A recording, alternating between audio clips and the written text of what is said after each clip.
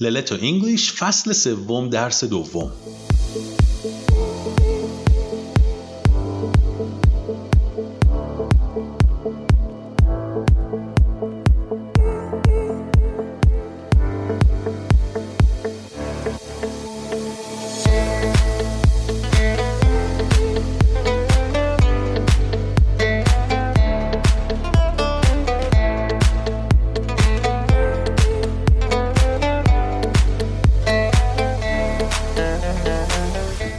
Welcome back to Leleto English. خوش اومدید به قسمت دیگه ای از Leleto English. My name is Sarah and I am a student here. و ما اینجا با نادر هستیم. Hi, my name is Nader and I'm the teacher here. نادر اینجاست که به من و شما شنونده های عزیز کمک کنه تا بتونیم انگلیسی رو یاد بگیریم. How are you, Nader, today? Oh, Sarah, I don't feel so good. I have a bad headache, my stomach hurts, I have pain in my knees and I have a sore throat. چی شد؟ من که چیزی از اینا که گفتی نفهمیدم، ولی فکر کنم در مورد درس امروز بود، درسته؟ آره دقیقاً، چون امروز اصلا حالم خوب نیست و بهترین فرصته که در مورد قسمت‌های مختلف بدن و انواع درد و ناراحتی با هم صحبت کنیم. ای بابا، ولی خب باشه. So let's go. Let's get started.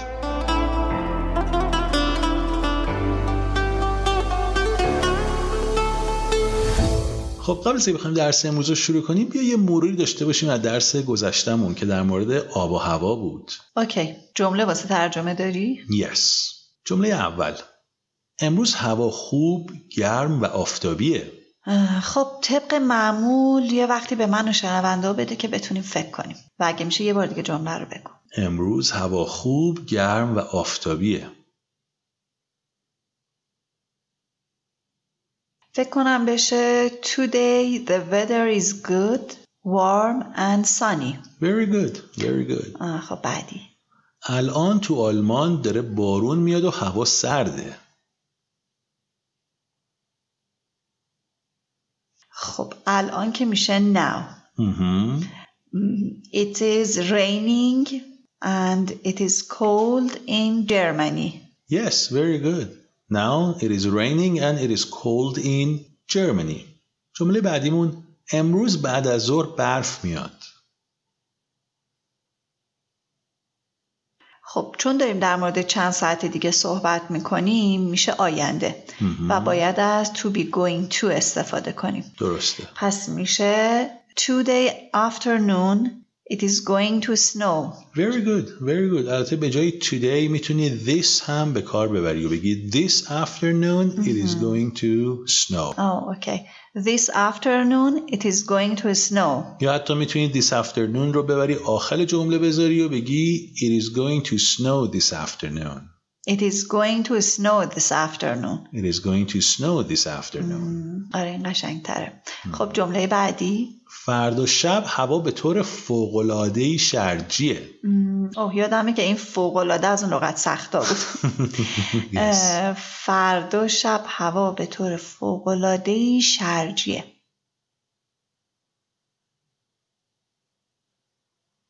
میشه tomorrow night it is going to be extraordinarily humid. Extraordinarily humid. Extraordinarily humid. Tomorrow night it is going to be extraordinarily humid. Tomorrow night it is going to be extraordinarily humid. Very good. یاد گرفتم دیگه سخت نیست برام، راحت میگم. Very good, very good. و آخرین جملمون: تو لندن معمولا هوا مه‌آلوده.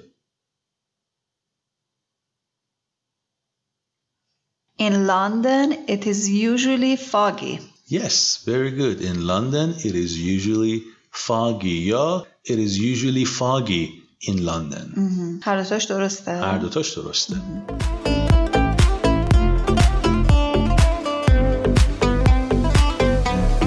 خب برسیم به درس امروزمون.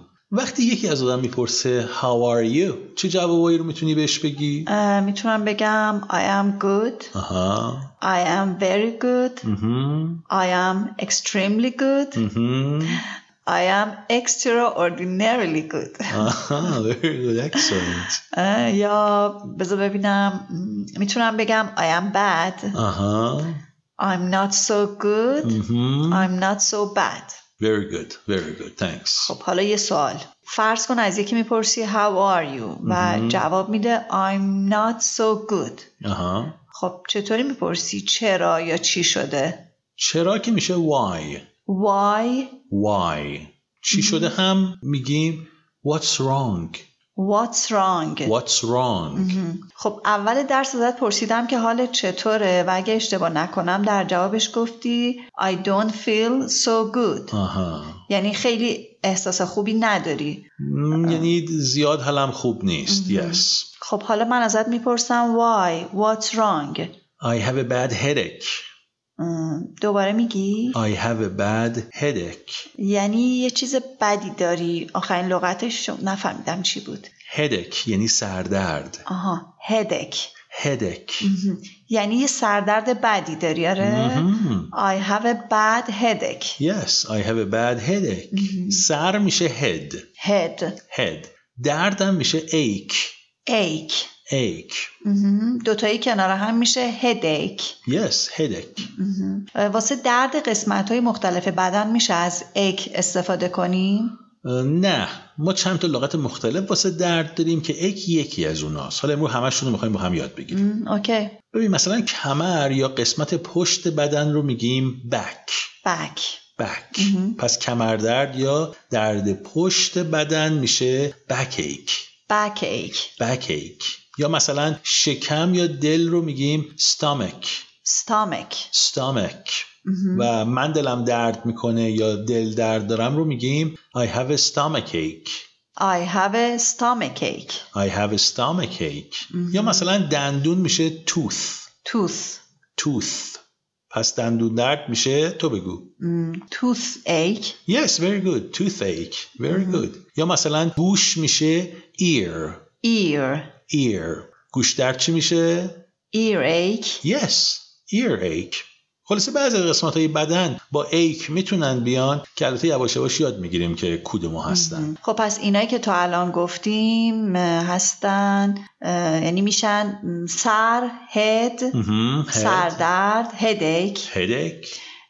کمر back. کمردرد backache. دل یا شکم stomach. دل درد stomach ache. یه خورده سخته. stomach ache بگو. stomach ache. دندون میشه tooth. دندون درد toothache. Yes. گوش میشه ear. گوش درد earache. Yes, earache. I have earache. من گوشم درد میکنه. گوش درد دارم. I have earache. Yes, very good. Awesome. مرسی. خب غیر از ایک گفتی یه چیزای دیگه هم داریم. چی داریم؟ یه کلمه دیگه داریم به اسم sore. این تو پرستاری خیلی استفاده داره. جدی؟ این هم همون معنی درد رو میده. مثلا گلو میشه throat. و گلو درد میشه sore throat. مثلا میخوای بگی من گلو درد دارم. I have a sore throat. sore معنی کوفتگی بدنم میده. مثلا وقتی میخوای بگی که بدنت کوفته است میگی my body is sore. خب دیگه چه لغتی داریم واسه درد؟ خود لغت درد میشه pain. و اگه بخوای تو جمله استفادهش کنی میتونی بگی I have pain in my و بعدش اون قسمت از بدن رو که احساس درد داری توش رو بگی. مثلا فرض کن میگی I have pain in my hand.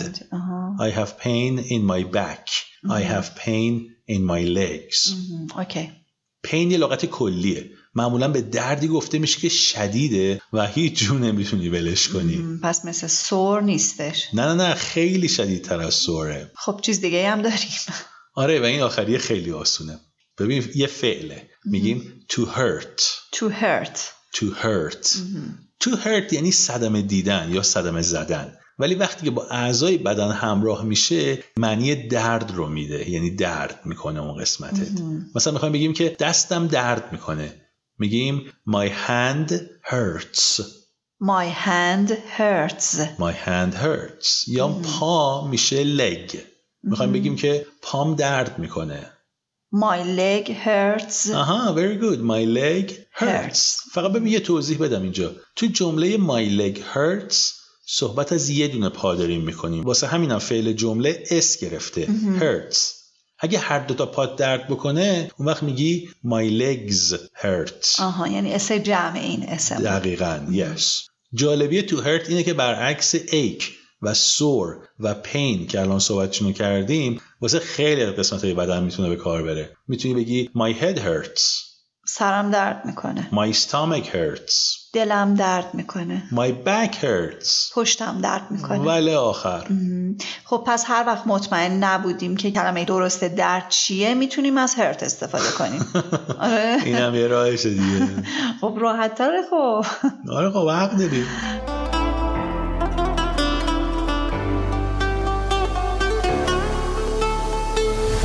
خب حالا یه سری دیگه از اعضای بدن رو بگو. بازوی دست میشه arm. arm. اون قسمتی از پا که تو کفش میره اون تیکه رو میگیم foot. چشم میشه eye. بینی یا دماغ میشه nose. گردن رو میگیم neck. و زانو هم میشه knee. و وقتی هم که دکتر میری معمولا همون اولش ازت سوال میکنه what's wrong که گفتیم میشه چی شده، مشکل چیه. آها very good. و خب بهش میگی که مشکلت چیه و اگه ازت بخواد بپرسی که کجا درد میکنه معمولا با hurt جمله میسازه و بهت میگه where does it hurt. یعنی کجا درد میکنه. yes very good. خب تا اینجا حرفی، سوالی، مشکلی، نظری؟ نه. چطور؟ بیا بریم یه سری به یگانه بزنیم و ببینیم چه خبره و برگردیم پس. اوکی فکر خوبیه، بریم.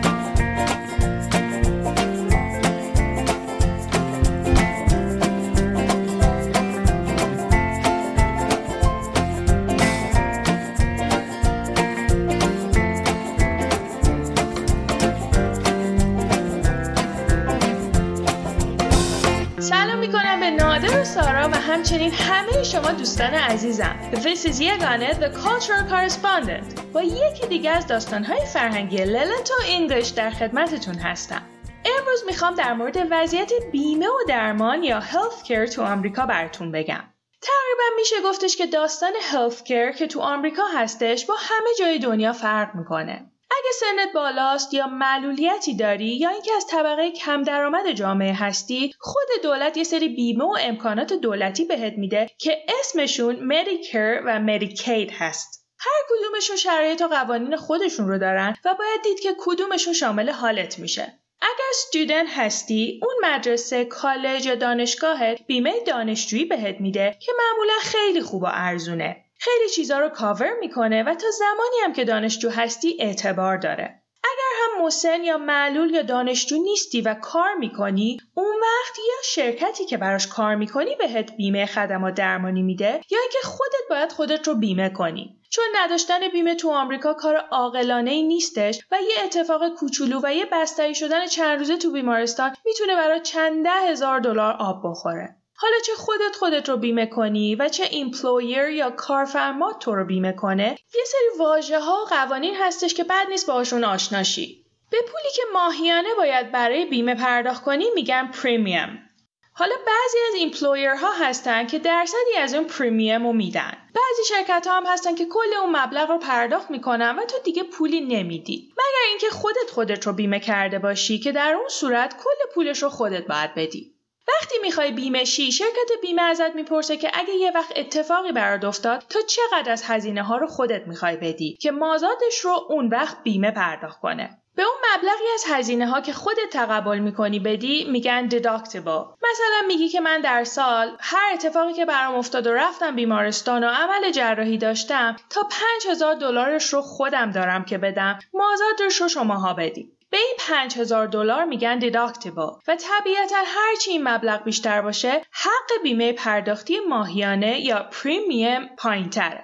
یه چیز دیگه هم هستش که بهش میگن کوپی که برای ویزیت دکتر و دارو به کار میره. بسته به نوع بیمه‌ای که انتخاب کردی میتونه تمام ویزیت‌های دکترت رو و داروهایی که میگیری مجانی باشه. یا اینکه هر دفعه رفتی دکتر یا دارو گرفتی یه مبلغ ثابت مثل $1 یا $5 یا هر چی پرداخت کنی. مهم نیستش که ویزیت دکترت شده باشه $250 یا پول داروات شده $700. تو فقط همون $1 یا $5 رو پرداخت میکنی و میای بیرون و اون $1 یا $5 رو میگن کوپی. نهایتا وقتی که بیمه میگیری بیمت یا PPO هستش یا HMO. PPO مخفف Preferred Provider Organization هستش و بیمه گرونتریه. چون بهت این امتیاز رو میده که در هر مکان و هر زمان هر دکتری رو که دلت خواست بتونی ببینی. HMO مخفف Health Maintenance Organization هستش و خیلی از PPO ارزون تره. چون که در هر مکان و هر زمان نمیتونی هر دکتری رو که دلت خواست ببینی. فقط دکترای داخل شبکه‌شون رو قبول دارن، اونم تازه سلسله مراتب داره. اول باید بری پزشک عمومی خانواده یا Primary Care Physician رو ببینی. اگه اون تونست مشکلت رو حل کنه که خب هیچ. ولی اگه نتونست اون موقع بهت یه ریفرال میده که بری یه پزشک متخصص یا اسپشیالیست رو ببینی. اگه بعدش مشکلت حل شد که باز هیچ، ولی اگه نشد بهت یه ریفرال میده که بتونی بری یه جراح یا سرجن رو ببینی و خلاصه این که همین جوری میری جلو.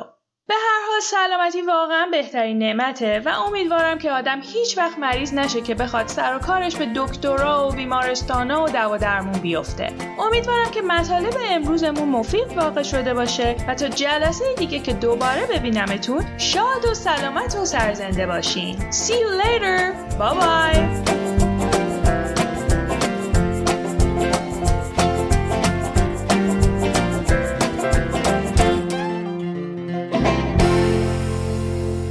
خیلی جالب بود برام. میدونی فقط اون قسمت آخرش که گفت دکتر رفتن سلسله مراتب داره رو خیلی طرفدارش نیستم. بقیه قسمتاش خیلی جالب بود چون اینجا هر موقع هر دکتری که دلت بخواد و میتونی وقت بگیری و بلافاصله بری ببینی.